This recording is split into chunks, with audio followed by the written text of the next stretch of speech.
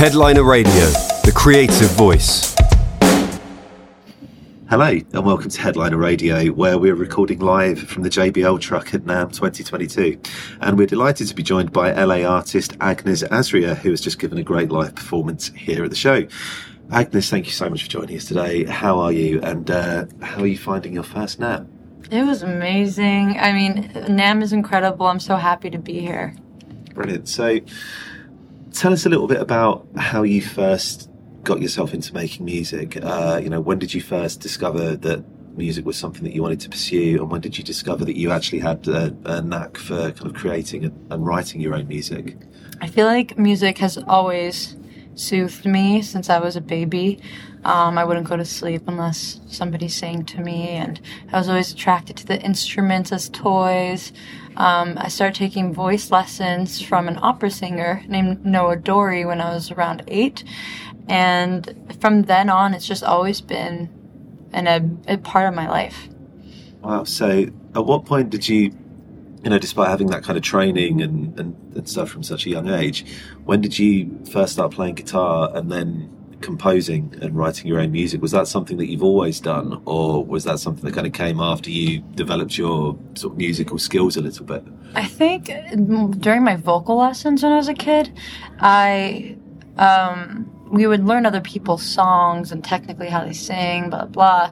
But then I was writing poems on the side about my very intense 8-year-old feelings.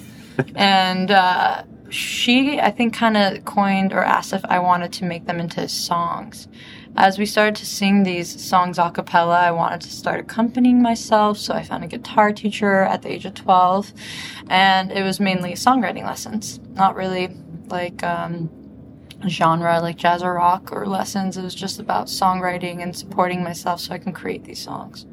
Cool. So who were some of the artists that perhaps influenced you when you first started to write your own music? What music were you listening to at that time, and was there anyone, whether it was lyrically or musically, that kind of inspired you in some way? I really showed myself a lot of the iconic musicians that people grew up with, because when I grew up, my parents worked 14-hour days, so I really just had FM radio. Pop music was really the only access I had from my knowledge as a young girl to music. And I don't know, I listened to Mariah Carey, I listened to I didn't even listen to the Beatles until high school.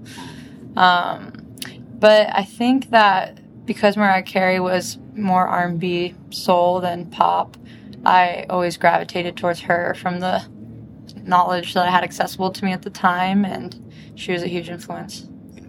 Amazing. So tell us a little bit about how you started to pursue music as a serious, kind of calling in life, or a career, however you want to describe it. When did you make that leap from being a young, kind of talented musician to going, okay, this is actually something that I'm going to do with my life? It's not just a hobby, it's something that is going to be essential to what I do. I feel like it wasn't really ever a choice. It really wasn't a choice. I don't think I can not play music and do something else with my life. I think I would hit the depression I hit when I don't touch my guitar or write or sing. It's very essential part of my lifestyle to be creating in that way constantly. And I think just naturally it started to become a profession. Yeah.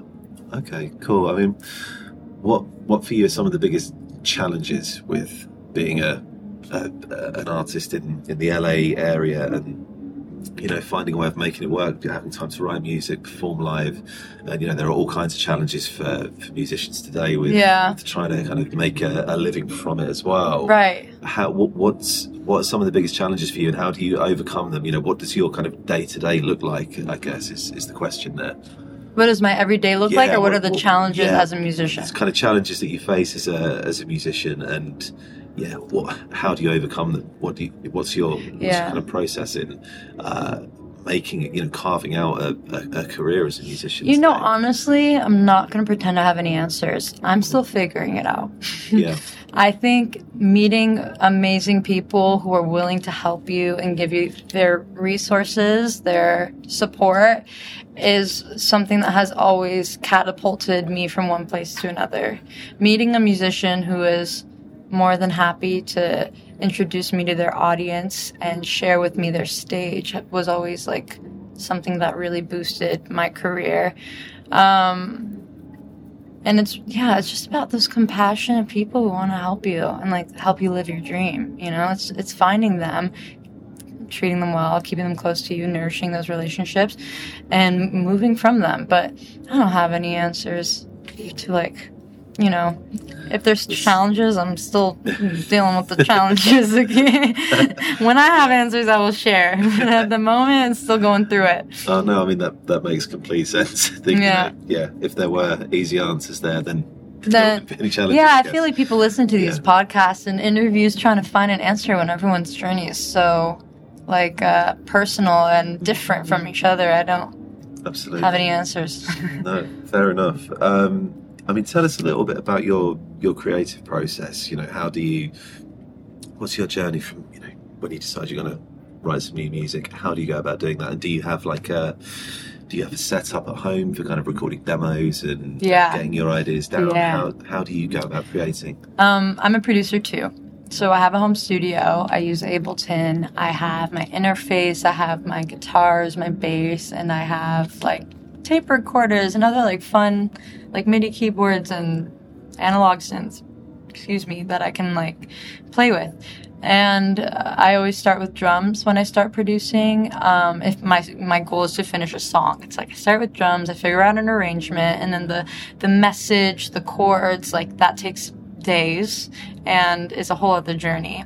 But other times I go back to the basics, which is just me and the guitar, and I'll just write something to a chord progression that I made up that I thought was pretty. And that's kind of how Waste came upon. I just moved into a new house and I haven't had time to play guitar, and so I kept the guitar in my room. And one day I decided to fiddle with it. I hummed the melody, and then I sat down at my computer and I was like, what am I going to write this about? I wrote it about something I was experiencing in the time to just kind of let it out. And that's how that song came together. Yeah. But other songs have different stories too. Okay, cool. What kind of setup do you have for recording your ideas and creating demos and producing music? I have my computer, my Mac computer, set up to my Apollo Twin interface. And then I have a bass guitar, MIDI keyboards all connected or to the interface or whatever. And then, I don't know, I just started collecting a bunch of drum samples. I should play drums more. But that's kind of how I just build the track with all those tools. And that's literally more than enough. You have all your plugins. I have all the Soundtoys plugins and UAD. I have some UAD stuff. Cool. Yeah. How have things been on the live side of what you do? Because there's obviously lockdown and the pandemic has caused all kinds of issues for musicians in being able to get out and play live. Is that something that's changed much for you recently? How often are you able to get out and perform live and get your music heard? I've been performing once or twice every month since this year, I guess, which is when the pandemic restrictions kind of lifted or a little bit more easy. I performed opening for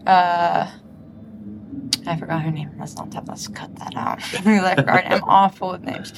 I opened up for a couple people. I played for this show that Leaving Records puts on called Playing Music Under a Tree. It's in a park. I've played at house shows. It's just, again, it's really all about the people who want you to be a part of their scene and joining it. And is that something that exists in and around where you're based? Is there a kind of creative musical scene there where there are lots of other people who you can kind of work with? There are so many subcultures in LA. It is absolutely insane. I feel like I kind of bounced from one to the other.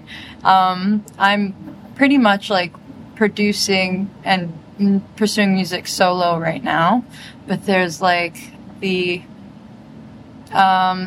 new wave jazz scene, rock people, pop writers, songwriters, and producers who are working with big people in LA. There's all these different niches. And are you quite keen on the idea of collaborating with lots of other people, or are you very much kind of committed to doing, a solo project? I love collaborating with other people. Yeah, I do. And I find like the right people where we can make each other look good. And I don't know, we just go off. I love collaborating. I'm very open to it. Yeah, fantastic. So what does the future look like for you at the moment? Is there anything coming up that you're working on, or any releases that are coming up? What does the future look like at the moment for I'm you? definitely going to be releasing a bunch of self-produced singles. So the song Waste that you heard me perform up there will be my next release. Hopefully that comes out in the next month or two. I have some collabs, one with, maybe I shouldn't mention it because I'll wait till they come out. But I have some collaborations with other LA-based musicians that I love that are also in the works. And hopefully my plan is to make an album and then go on tour with it.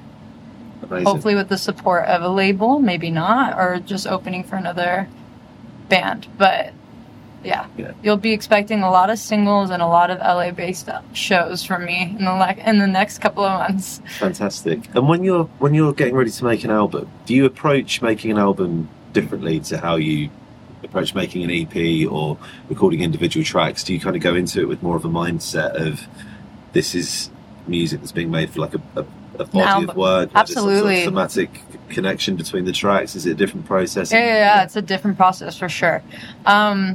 I wasn't an anti-album, but I just was like making songs that came to me. And then I was talking to my old manager and some friends, and I started to really think of an album as like a collective, as like a story rather than a collection of different songs.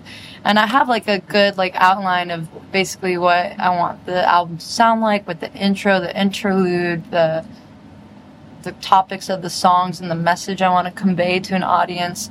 And so sometimes I sit down and I'm like, this song is for the purpose of the album. Yeah. But then other times I get distracted. I'm like, this song's because I'm feeling like shit and I gotta let it out of me. So, yes, approaching an album is different. It's goal-oriented. It's more focused. You want to have a variety of different, like, tempos, genres, sounds in that one, album folder, whatever. So, yes, it's a different approach for sure. Fantastic. Well, thank you so much for joining us and for chatting to us today, and for the brilliant performance that you gave us earlier on. Thank you for having me.